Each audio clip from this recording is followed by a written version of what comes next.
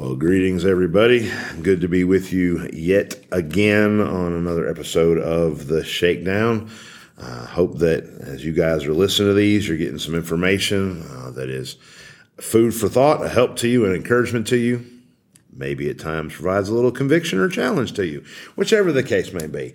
But anyway, good to be back with Miss Barbara Gould again as we continue our talk about working with generations. And prior to starting the recording, we had a conversation that we probably should have been recording because it was brilliant, y'all. Just take my word for it. Some brilliant stuff was said.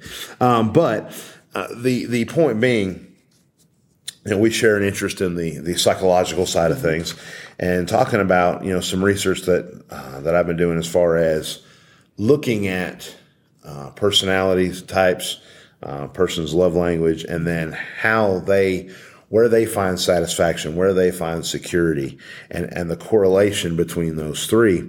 And the thing that I found fascinating from a professional perspective, because I've potentially use some of my staff as research material. If there's any Morgan County folks listening, I disavow that we had this conversation. But it has been interesting to me now that we've started talking about this generational aspect to it, that looking back on some of the numbers as I pulled them and look at some of the research, how I've been thinking through some of that as we've been conversing about, hey, wait a minute, that there is a generational component that I can see, when I talk to, whether it's family members, whether it's, my mom or whether it's one of my in-laws, and, whether or not I actually have them take a personality assessment. I'm performing said personality assessment in conversations. Right. Cause, that's just the way we operate. As my wife says, are you getting diagnostic with folks? I most definitely am. Definitely am getting diagnostic with folks. But anyway, when you think about the generational aspect of it, the thing that that jumps out at me the most is, regardless of personality type, is what they are looking for to satisfy. Yes. My parents are both educators. So, growing up, education was paramount. Right. You get that diploma. You have good grades so that right. You don't stop with high school. I mean, why would you? You have to keep going. Right. And, regardless of, if you get a bachelor's, well, that's great. Congratulations. So what are you taking for your master's? I mean, the drive right. to the constant gaining of information, that learning is a priority. And that's been a priority my entire life because that was the way I was raised, is that as long as you're learning, that's progress.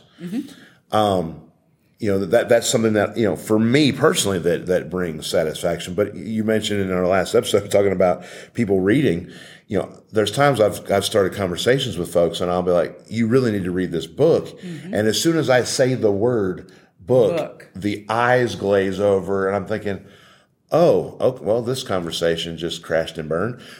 But again, what is it that you find valuable? What is it that you find? What are you seeking for that satisfaction? Right. And I'd be interested to, hear as far as, as you've researched this, is there a clear distinction, a measurable distinction when you look at generational as to what people are looking for that satisfaction? Yes, there is. Absolutely. And a lot of it is based off of that Maslow's hierarchy of needs. If nobody's familiar with that, I encourage you, look it up. Oh, yeah. It'll give you just, brief descriptions depending on where you go. But the bottom of the pyramid is the physiological needs. Right. So you need air, you need water, you need food, you need shelter, clothing. Yes. I think depending on the pyramid, sex is in there. Okay. Because, if people think back, procreating meant that humans survived. Sure. So that's all on the bottom rung. Then you go up to safety, feeling safe in employment, resources, having enough food. It's not, is there food? It's having enough food. Sure. So that mindset has kind of changed a little bit. Family, good health is all in there. You go to love and belonging is kind of at the middle of the pyramid. I keep calling it period. Geez, maybe it should be a circle instead of a pyramid. We are changing it to now it's a circle. Yes, it's a circle. But that's your friendships. That's your family. Okay. That's who you love. That fits in that middle pyramid. And then we move up to esteem.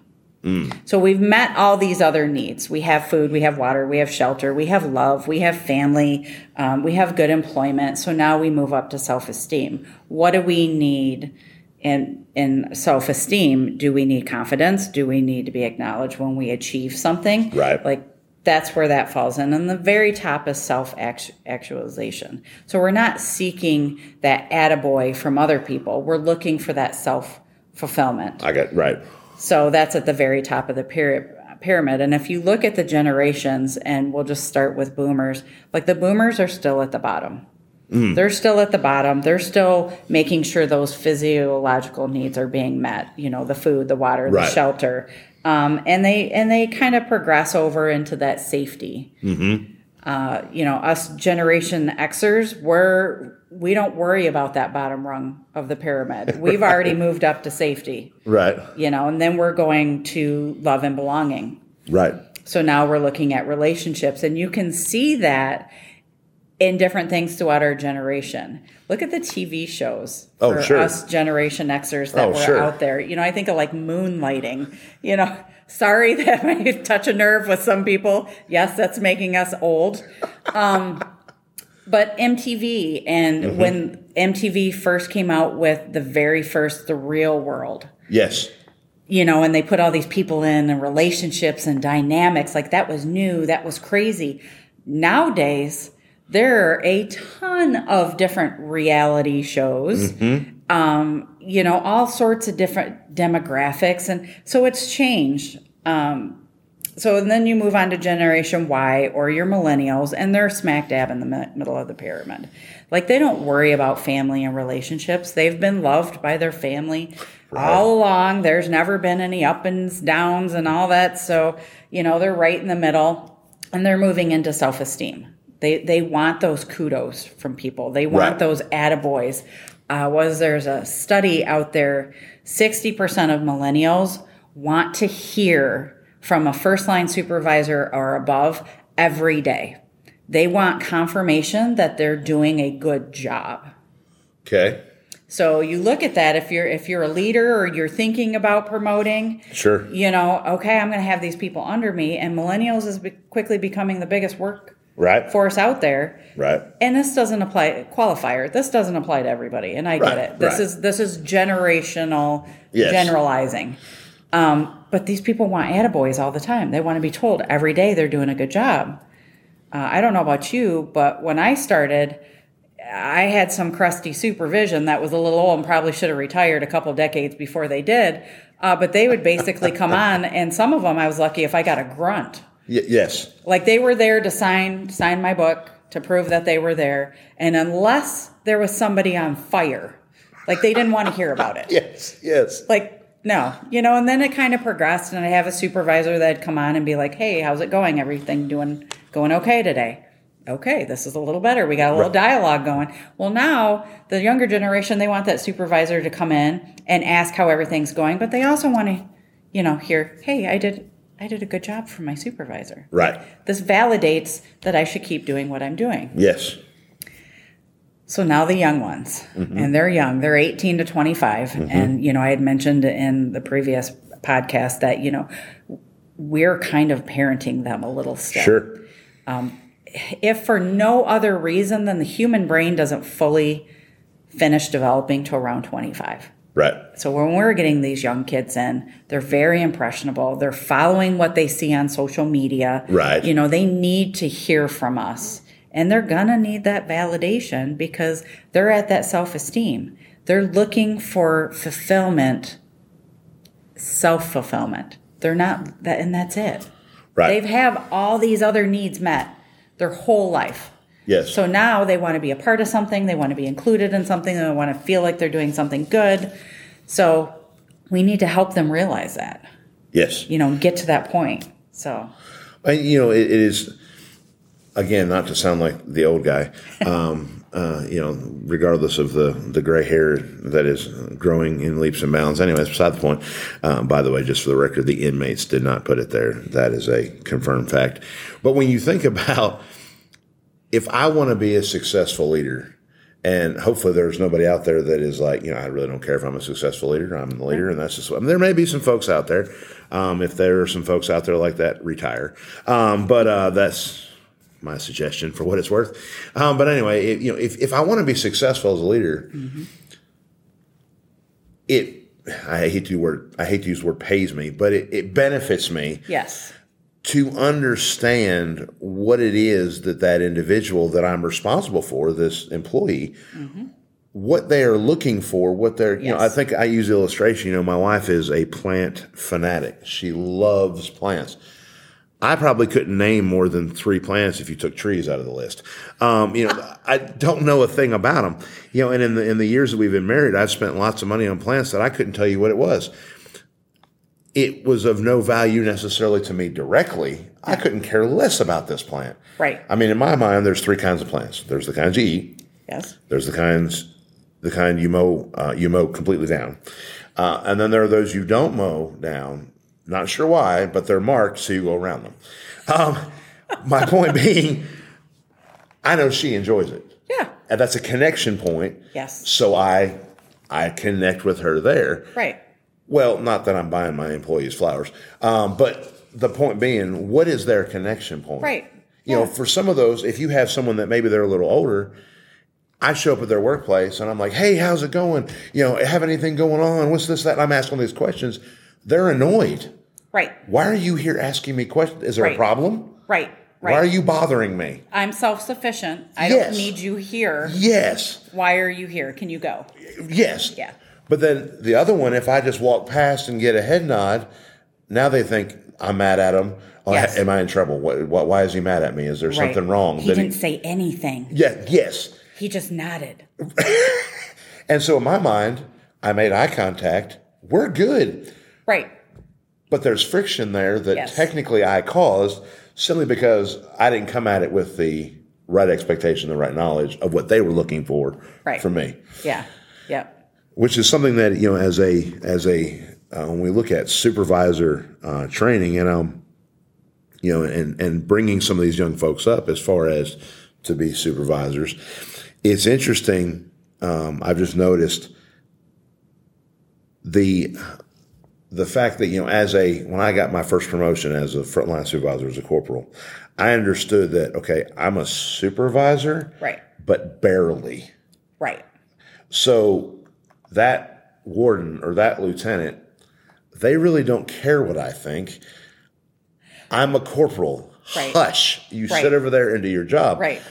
But, again, you have someone that's newly promoted. Mm-hmm. They are ready to just, here are the ideas. Here is and it's kind of funny to me because my expectation is, well, why are you talking? You're a corporal. Why are you conversing? But when it comes to how I'm going to interact with the people they're responsible for, often they have a better understanding of how to connect with those people than I do.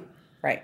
So giving them a proverbial seat at the table as far as that motivation, retention, all those type things, they're probably going to be a lot better at it than I am just because of the generational understanding.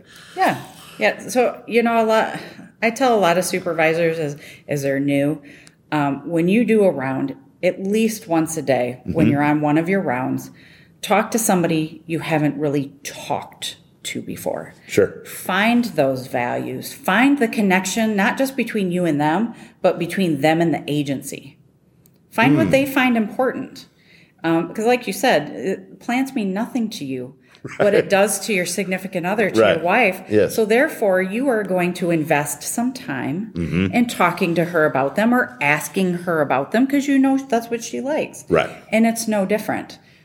Everybody, regardless of generation, wants to feel valued and respected. Right. It's just how we go about making them feel that way. Sure. Because as a leader, that is your responsibility. Right. It is. Times have changed. The autocratic way is no more. Yes. Like you don't get respect through fear anymore. Right. You get hatred and losing staff through fear. I mean, that's the bottom line. Right. So yeah, it's really understanding what motivates people is the bottom line. Awesome. Well, guys, that is we've got time for today, but I will tell you, as I said last time, if you are in a position of leadership, something definitely to consider. And I will tell you, as you do some digging into this, you will find there's not a whole lot of research out there, but it is there to be found. So do some digging. If you want to be an effective leader, it means you're going to have to be a student for the entire time that you are in a position of leadership, to make sure that we stay sharp, we stay ahead of the game, to know how do we inspire these people to follow us, to follow the vision of the agency or the department, and to keep corrections not just a viable career choice, but something to be proud of, something to pursue and do very well. Well, guys, I appreciate you being with us on this episode. I appreciate Miss Barbara being with us for these 4 episodes and giving us some phenomenal information.